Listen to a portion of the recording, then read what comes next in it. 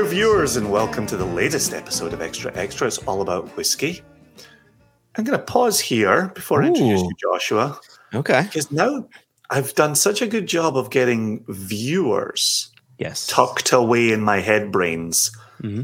But we're actually going to listen to our listeners, and we're going to make the audio stream available where One Nation Under Whiskey lives and where Extra Extra used to live. I'm so glad you brought this up, and you front loaded this bit, right? So that the viewers / now listeners can hear this. Yes. How many people have reached out to you to say, that's great and all, but I'm not a YouTube person. Why can't I hear you in my ears? And so we're gonna take the double pronged approach of And so many of those people said, you have faces for podcasts. Like, I found that a little hurtful. No one's, people have told me that you've got a face for podcasts. I've been told I have hair for YouTube. That's what I've been told. I feel like I'm sitting talking to Mark Bolan. Bang a gong, baby. Get it on. And you shouldn't open that door. He. Yeah, right there. Is Joshua Hatton, and I am Jason Johnston Yellen. And in each episode of Extra Extra, we bring a whiskey news story to the fore. As evidenced by the names that are here in the windows. Do you see that? But people listening can't read your name. Oh, that's right. See, I got to remember these things, Jason. Sorry, continue. Yep, you do you. Head brains. So we cover it, we chat, we discuss, we have the ins and outs and wherefores. And we also have a wee dram along the way. As regular viewers and listeners know, we always get out of here in a tight 35. And so we begin. I think that this episode is going to be great. I know you're leading it, but this subject that we're about to talk about really falls in line, I think, with what we've aimed to do in sort of season 7 of One Nation Under Whiskey, where we're focusing on climate and culture, and this sort of fits in. So I'm excited. Well, and I tell you what, we actually had this story sent to us by a couple, if not a few, regular listeners, viewers, participants. One is Kevin Dunlop. Am I remembering that correctly? 100%. Yep. And I was going to say the other was James Foster, but is that correct? You nailed it. Yep, James Foster. Oh my gosh, James Foster, one of the people leading the charge for audio extra extra in the face of YouTube, sent in a link. What a good lad he is. He'll be happy if he's listening to this. So the article sent in by those two gentlemen is from the Washington Post. It is entitled, "In Scotland, Making Whiskey with Energy from Wind, Wood Chips and Tides," by William Booth, and it went live March 23rd of this year. It is a reasonable length. We are going to scratch the surface of it in our tight 35. Mm-hmm. And the link is live below. Yes, that is in the YouTube thing. If you're YouTube space, I'll tell you what. I'll even make a link. I'll make a link for the podcast. If people go to our website, they can click on that, or to our Facebook page. Sounds perfect. Absolutely perfect. Yeah. But yeah, to absolutely echo what you just said a moment ago, Joshua, this has been a remit of ours in 2023. We want to be talking about the realities of climate change. We want to be talking about the realities of this industry in which we work and operate. And I'm excited for some of our riffing today, because I think there's a portion here where we can talk about the industry, as the headline does here. We can talk about wind, we can talk about wood, we can talk about tides, and we can talk about peat, right? And we can talk about those very real energy sources, and in some cases necessary flavor components. Sure. But I think there's a wider question in play within our industry, and that's something I would say up my sleeve, but I don't have much sleeve on today. It's quite pleasant in Virginia today, but I do have this stored away for later. So, where do we want to begin, Joshua?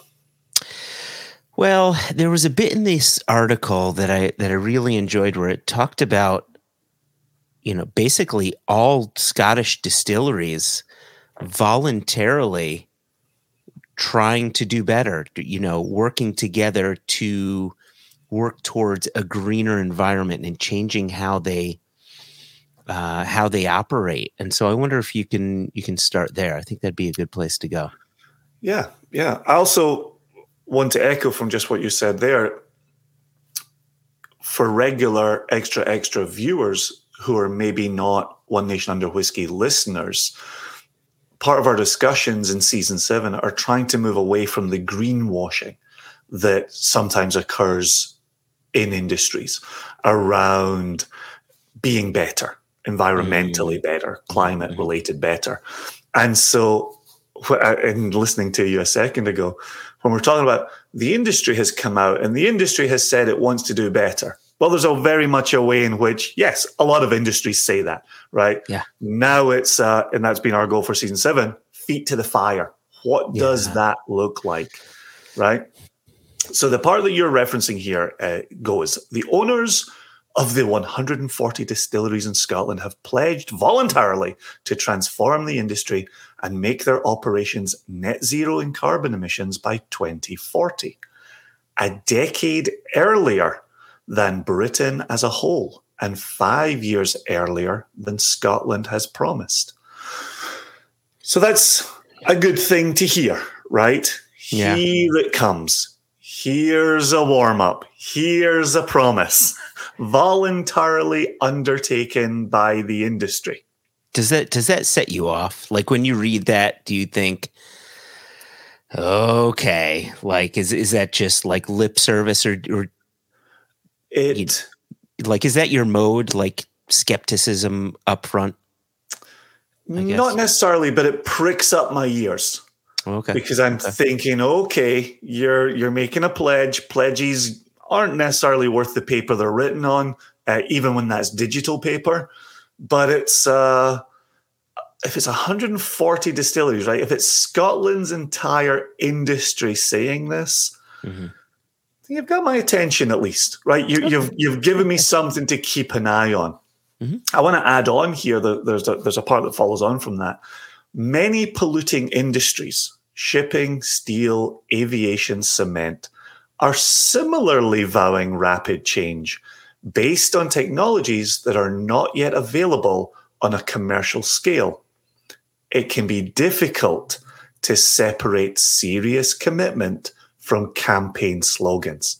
So I think our chap here, William Booth, is spot on, right? Absolutely spot on here, right? Yeah. It can be difficult to separate serious commitment from campaign slogans.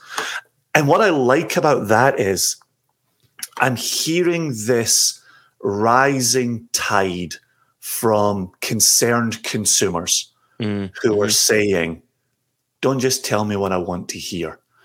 Do the things that I want to see.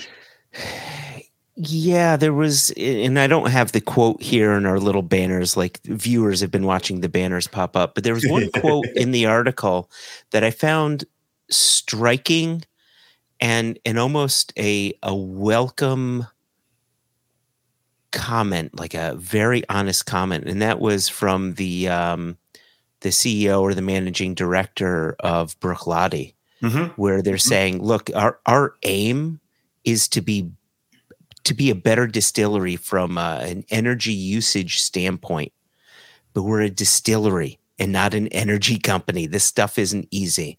And I really liked reading that. I liked that open honesty from him. Yeah, that was Douglas Taylor. Yeah, the company's chief executive over at Bruichladdich. Yeah, we're a drinks company. We're not an energy company. We don't own a wind turbine or tidal machine, right? But also then Taylor also talks there about the need for hydrogen, right? Or a desire to use hydrogen, where hydrogen, I don't know why I'm having a hard time saying hydrogen. Hydrogen. Hydrogen. It's been a very long day. We've all a good time.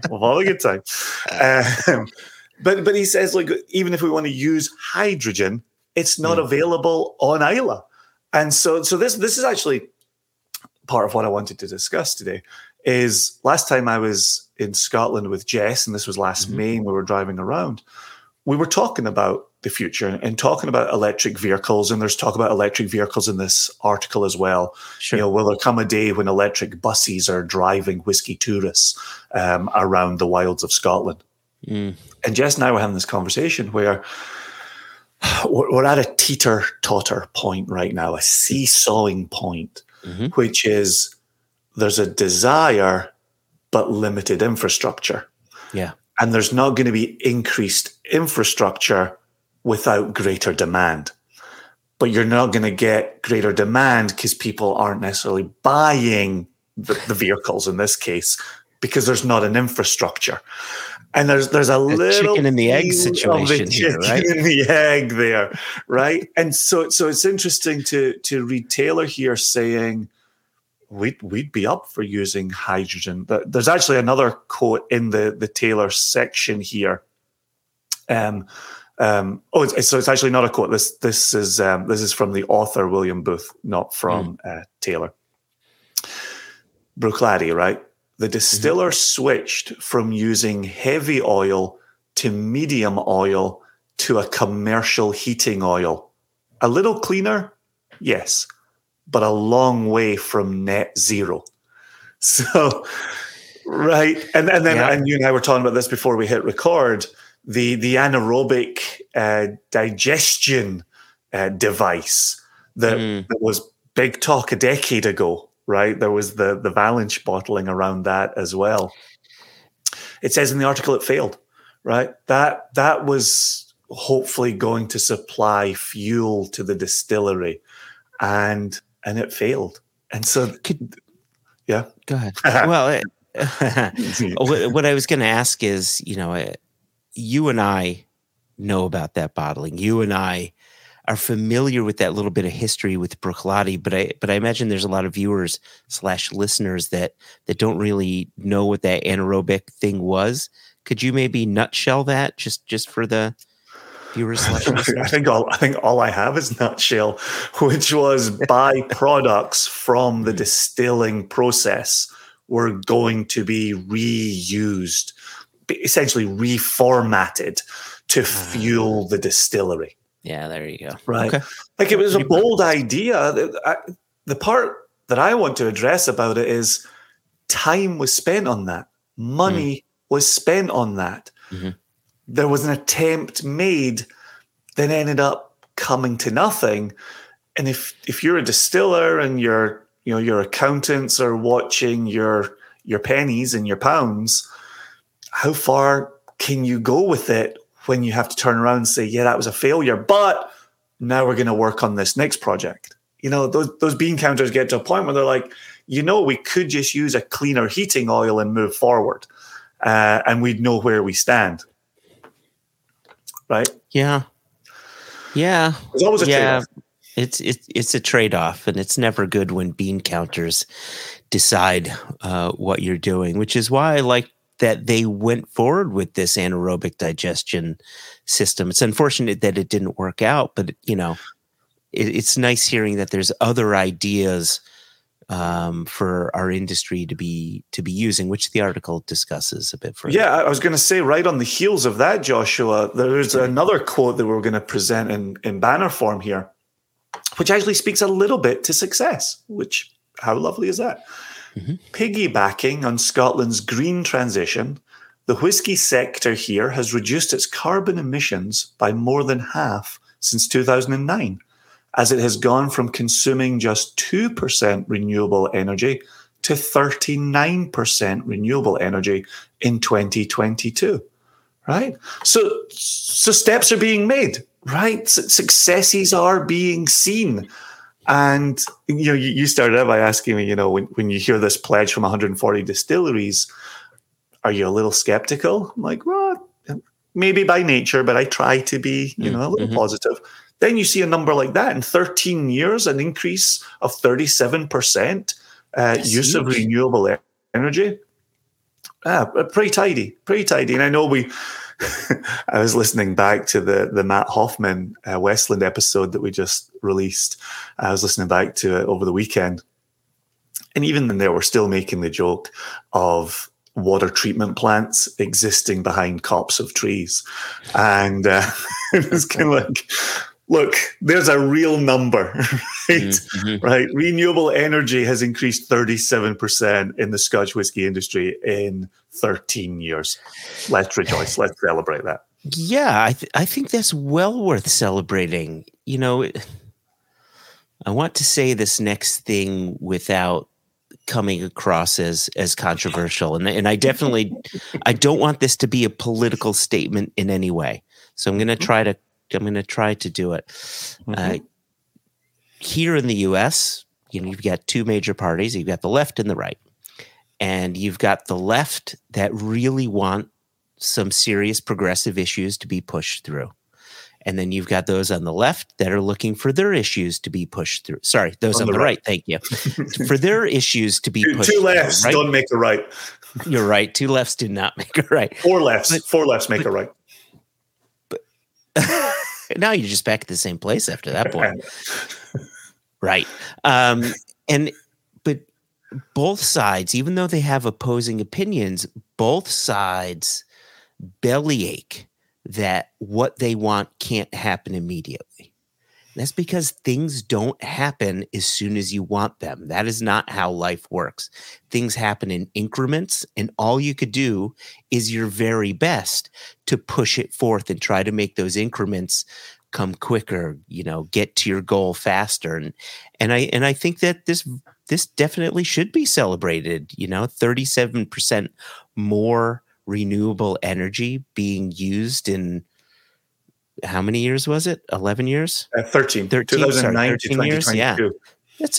That's awesome. That doesn't mean, great, we've done it. Now we don't have to do anything. It means you've hit that goal.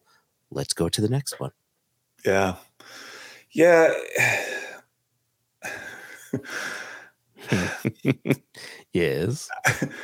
Just to return to the point that was made a moment ago, it's interesting what you're saying there about it doesn't happen overnight, right? You don't get what you want overnight. There's a component for me, which is the consumer needs to know this is a thing they can demand. This is a thing they can ask for.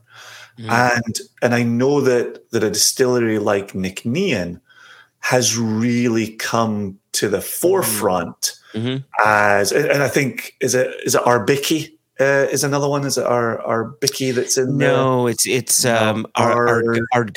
Gowan.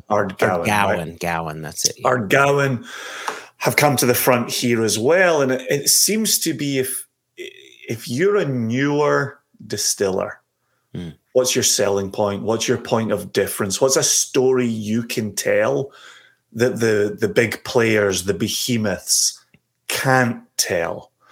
And I think for the last few years, certainly since Nicnean came on the scene, there's been this opportunity for a Scotch distillery to talk about organic, renewable. I would add an estate there. We have, of course, heard Ardnamurchan talking about estate from the beginning as well. Sure. The one, Ballindallack. Ballindallack also talked estate. They're around the corner from Cragganmore. Yep. They came on the scene talking about estate. And so there were these different ways to talk about your product. And we have a quote here from Annabelle Thomas, the founder of Nicnean Distillery, within the article. And Annabelle Thomas says, high-end whiskey is a luxury, an indulgence, the quote. And if the industry doesn't change, we will lose younger generations. And I think as you and I have talked in 2023, as we've gone through the end of season 6 of One Nation Under Whiskey and into season 7, we've talked about what does it even mean to be Scotch whisky? What demands can we place upon this spirit that we love to drink, we love to share, we love to talk about? Can we in turn place demands upon it? And previously, we had erred on the side of, well, there is a little bit of back and forth, left and right, political dissension. But in speaking to younger people, and I'm going to upset Jess by saying 30 and below. Yeah, I've done it. I've said it. Fighting words. This is fighting words. It's recorded. This is what young people are talking about, right? It does matter, and there's an add-on to that point that I'm going to make once we come into an ingredient in particular that we're both very fond of. There's a larger point I'm going to be making, but what do you make of high-end whiskey is a luxury, an indulgence? We got to change, or we're losing younger generations. Do you think that makes sense? Does that bear fruit? I think potentially, but I think there's a bit of a disconnect here, which may be tied to the next thing that you want to bring up is like Scotch whiskey. When you talk to someone about Scotch whiskey, especially those who don't know anything about Scotch whiskey, and they're like, I don't like Scotch. It's all that smoky stuff. Out of 140 distilleries, you have between 8 and 10, maybe 12 distilleries. Let's call it around 10 that are doing peated spirit with any regularity, and then a few others that do it now and again, maybe a couple weeks out of the year. The vast majority of Scotch whiskey simply is not peated. So if that plays into the potential of losing younger generations because they're upset that the industry is being so hurtful to the environment, well, it's not accurate. I mean, the industry itself is using around 1% of the overall peat consumption within the UK. 96% of it was being used by gardening centers, and that's no longer happening. So I can appreciate a younger consumer wanting to be very conscious about where he or she puts their money, because I do the same. I support companies who I think are being are doing things the way that I would like to see. So I get that, and I'm not a younger person. Definitely, Jason, not. You did not have to agree with that. Oh, sorry. Sorry. Vehemence. It's just so no. I thought you liked it when I agreed with you. Okay, sorry, my mistake. So I definitely agree with Annabelle there that we can lose younger generations. I think the Scotch whiskey industry is doing its part to help offset that potential, but I think that the industry as a whole needs to do a better job of educating consumers as to the realities of peat usage with Scotch whiskey, like specifically with that, right? Specifically with that.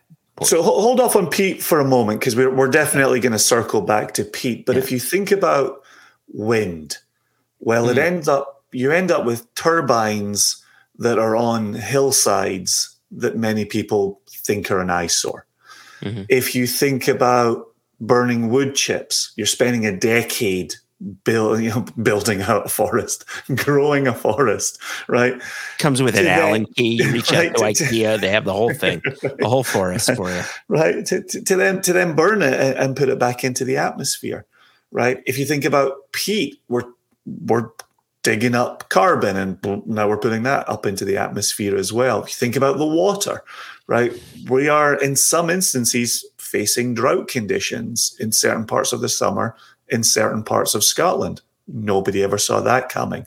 So this high intensity of water usage, right? So we can identify the problems. the problems are pretty clear. It's an industrial process that happens oftentimes in rural communities.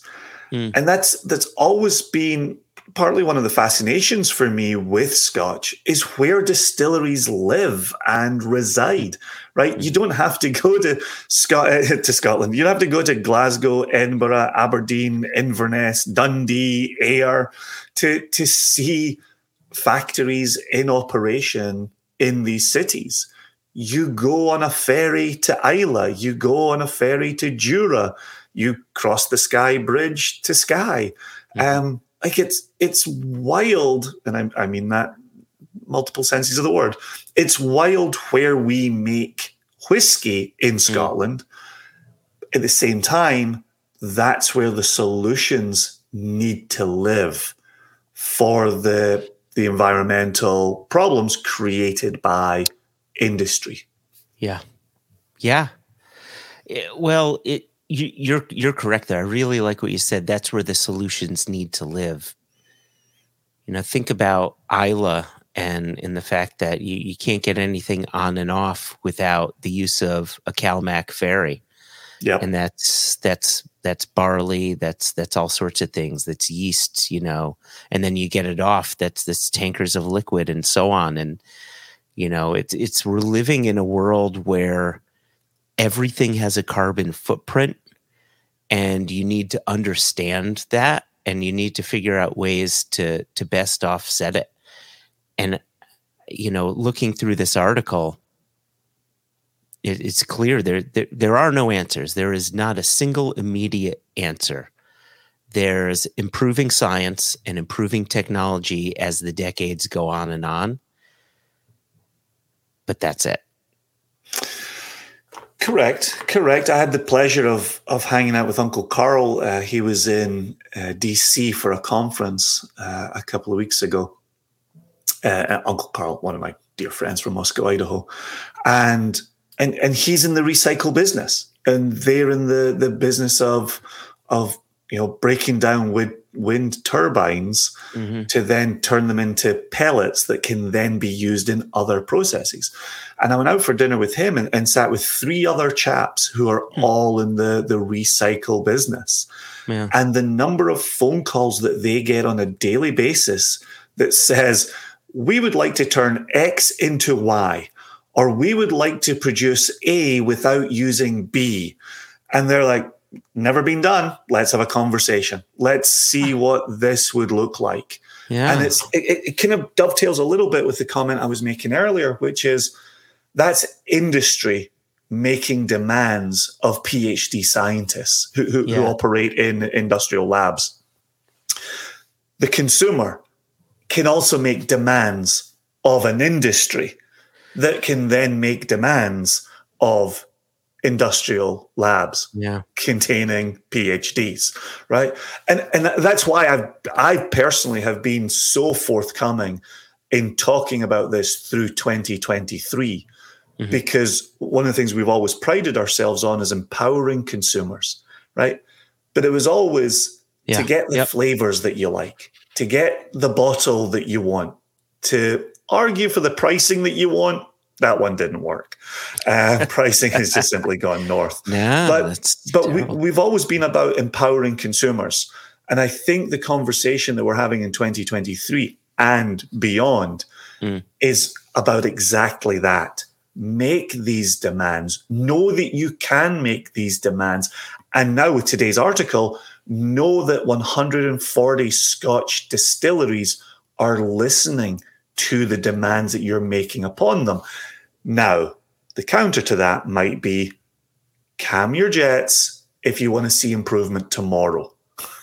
It might take a little bit longer for your Lagavulin to come around or your Balvenie to come around. But know that there's Nicnean. Know that there's Ardgowan. Know that there's Ardnamurchan, right? Know that other distilleries that we haven't named are trying to improve as well. And educate yourself. I think you were right a moment ago when you said the industry needs to educate here, right? Yes. Individual brands need to make this a part of their marketing strategy. And by that, I do not mean greenwashing.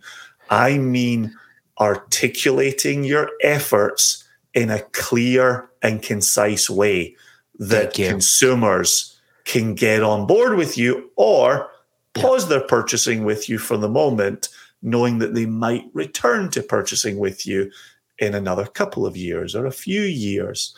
But it's a bigger movement, right? And I love that feeling that this is being heard and that this means something to the industry.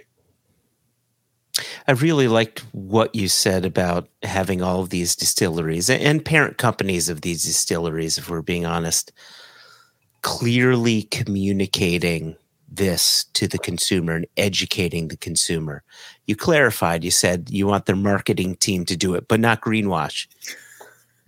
As soon as I hear marketing, I think, oh, what bullshit story are they going to tell about some bullshit? No, this is just real stuff. We're intelligent human beings. Talk to us as if we're intelligent human beings, and you can sell to us by just saying, hey, this is an issue with the climate. We're looking to do better by doing A, B, and C.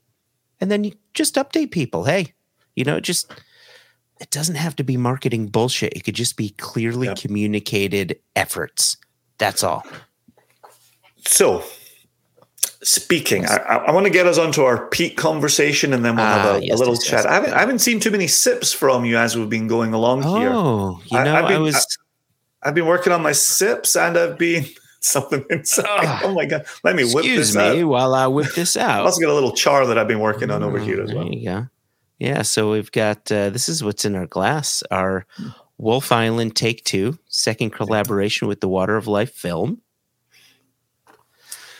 But before we get to that conversation, I want to circle us back, because there was, as we're talking marketing, as we're talking bullshit, also makes me think about early in One Nation Under Whiskey when we covered misconceptions, right? There is a quote in the article from the author that says, but peat, the other ingredient we're holding off on, is also central to the deep traditions of many Scotch whiskies, helping to give them their smoky flavor.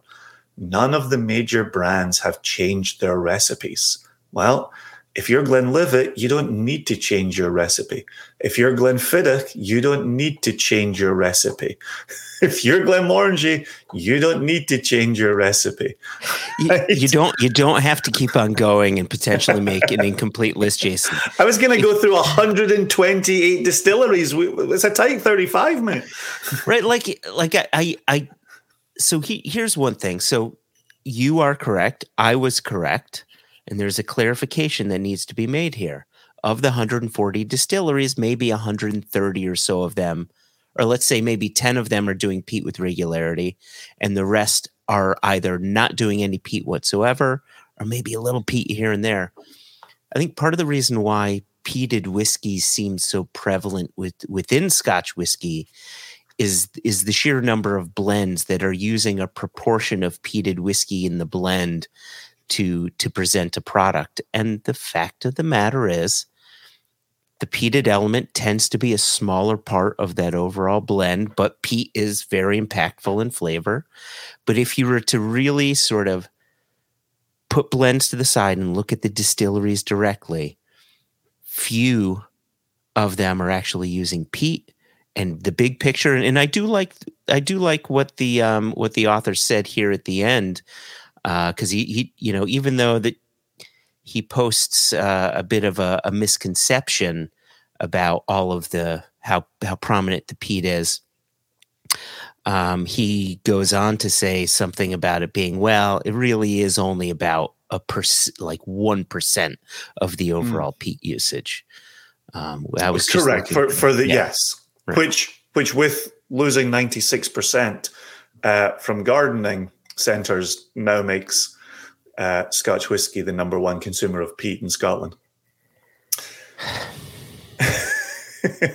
Come on. There are ways to spin things, and there are ways you shouldn't spin things. I think we just found the way you shouldn't. Well, we just had that in our conversation with Matt Hoffman at Westland, right? Like marijuana in the United States is using peat in a way that it's never used peat before. And so while Westland talks about using, a very small portion, what was it, 2 cubed yards or something like that? Yeah. Yeah. Right, from 50,000 total acres in the state of Washington. It's a small percentage. It is being used, right? Which brings me to my bigger point here, which piggybacks on what Annabelle Thomas was saying, which was we're in the business of an indulgence, right? We're trying to find ways to make our indulgence work environmentally. And early in the article, William talks about the Scotch whisky industry being a $7 billion industry, right? Worth $7.5 billion in 2022. So right? much money. Yeah, so much money. So on one hand, it's an indulgence for us as consumers. It's necessary from an industry standpoint. It's a behemoth, right? One would hope it's raising tax money somewhere, even if that's London. Choke, paging all elites right now. Rise up. Right? Should we be able to keep demanding peated scotchies if peat, as one issue among other issues, is problematic? Would it be beneficial if we turned around and said, we can fix some of the energy problems to produce whiskey, but the peat is a non-starter? See, I think there is a potential way around it. Maybe not.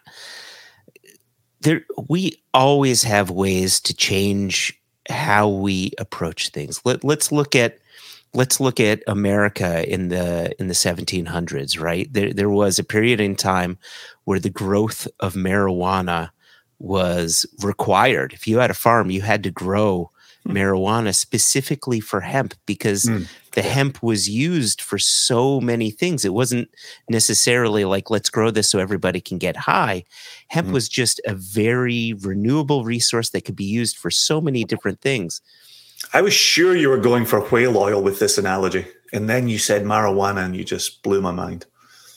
Marijuana usually does blow one's mind.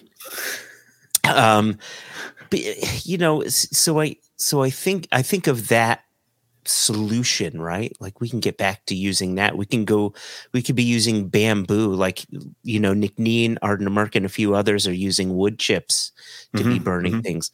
What about bamboo? Bamboo can grow almost anywhere, grows fast. It's incredibly renewable.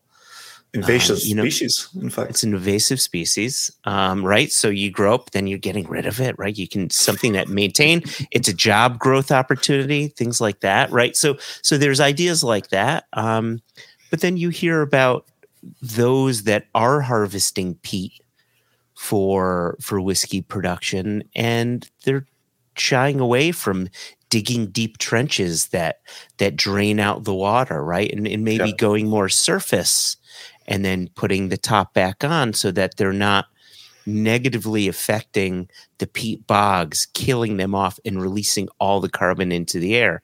There are ways to do it that are better than ways we had previously had been doing it.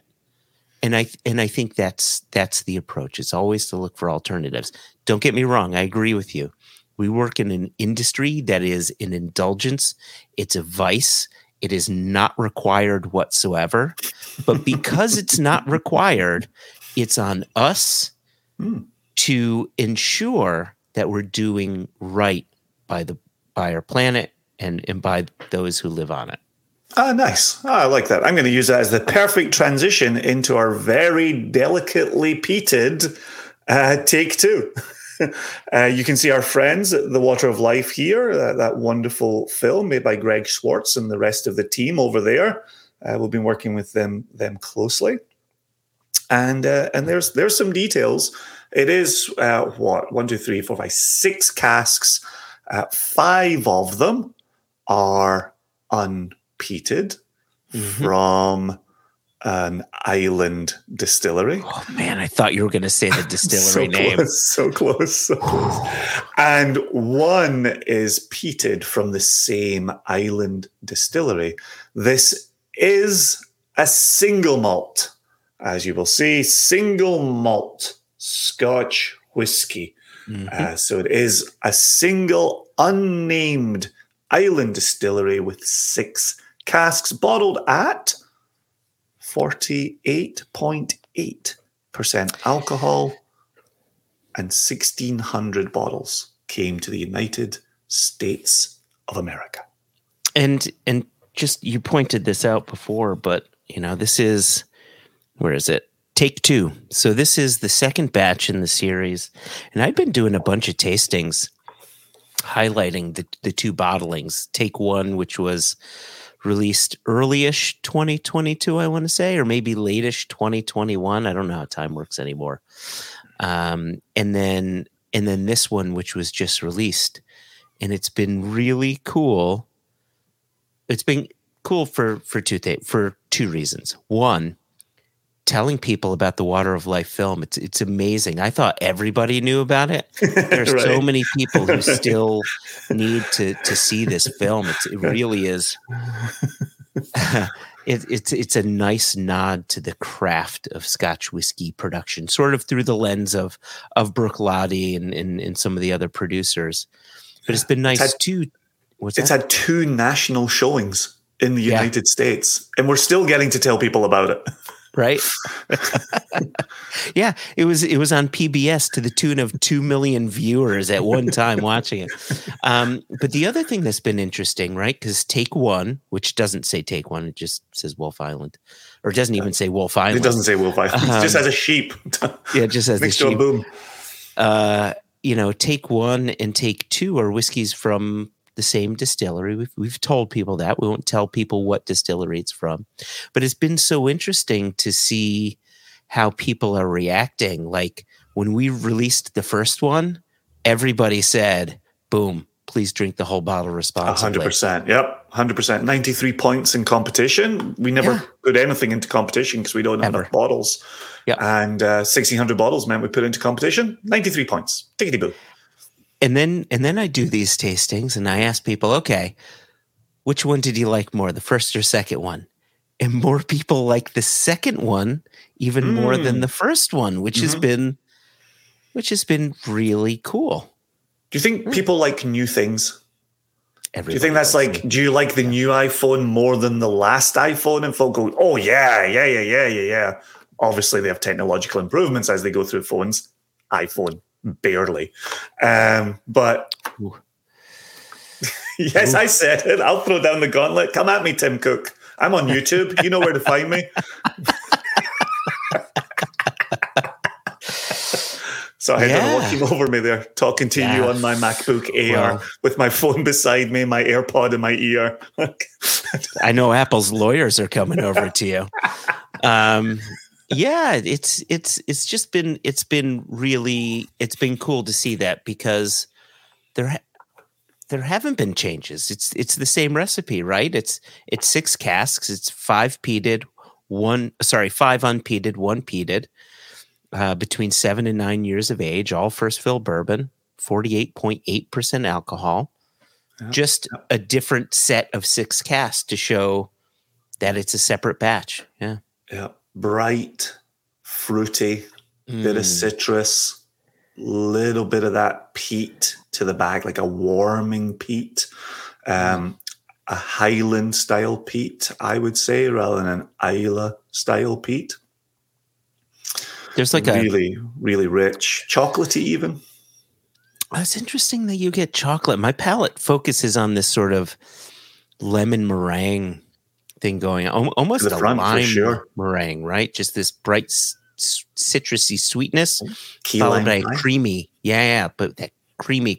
There you go, key lime. I like that. Yeah. Do you have a favorite? Oh, go ahead. Oh gosh, do I have a favorite pie? No. Well, we could talk about favorite pies. Easy. Cherry, just for those keeping score at home.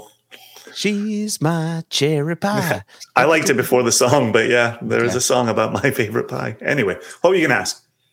Well, I interrupted you, and you were going to say something, and I have a feeling we may have lost it.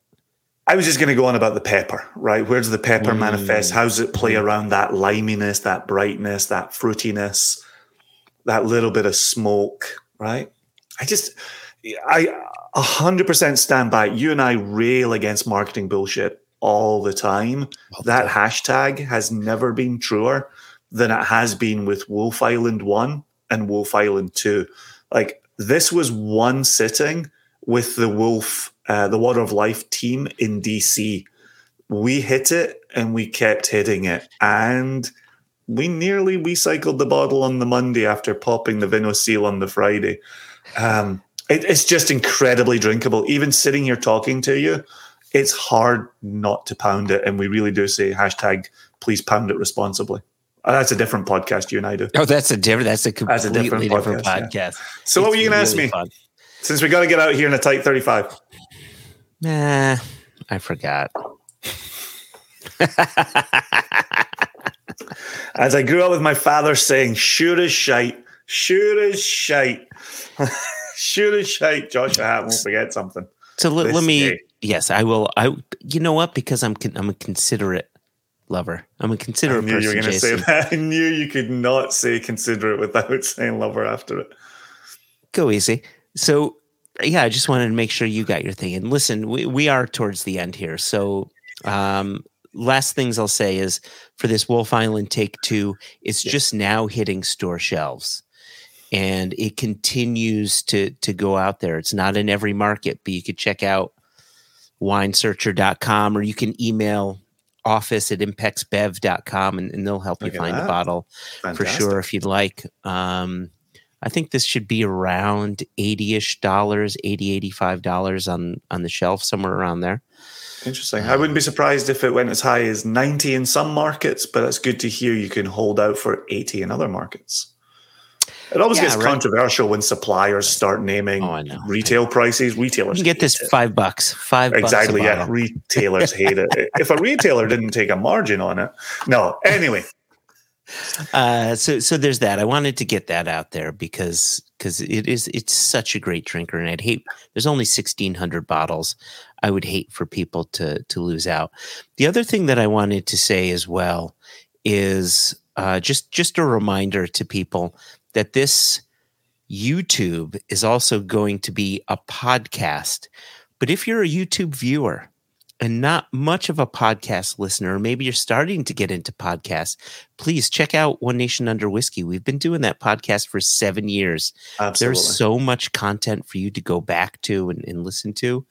And if you are a podcast listener and you want to dip a toe into the world of YouTube, like I really do have hair for YouTube content, and Jason, well, he's here. Someone has to be the brains of the operation. The last thing that I will say is we would really love for you to subscribe to our YouTube channel. We would love for you to share the news about our YouTube channel, because it's not just One Nation Under Whiskey that we're putting there. We're going to be putting together some live events between just me and Jason. We're going to have some guests on as well. We're building this stuff out, and the easiest way to learn about it is to be subscribed to our channel. So yeah, that's the exact point I was going to add on to the end of that, Joshua, is our YouTube subscribers will get to be right there with us on our live versions of Extra Extra. Our podcast listeners will have the opportunity to hear it when it drops on the following Wednesday. But here we are on YouTube having the funs. Drop us an email if you fancy it. We got emails of today's story, and we actually followed through and used them. So thanks to Kevin, thanks to James, thanks to others who mentioned it to us along the way. And you can email us either questions@onenationunderwhiskey.com, no E in whiskey, or info@singlecasknation.com. And Joshua, we have a question in the info account that we will be using on the next One Nation Under Whiskey. Lovely jubbly. I'll tell you, I like what you said before, having the funds. That's so much better than having the runs. Am I right? Speaking of, gotta go. Gotta go. Joshua, All right. viewers, listeners, we're all in this together. Let's be conscientious consumers. And until next time, we'll get out here like we always do by saying peace. Peace.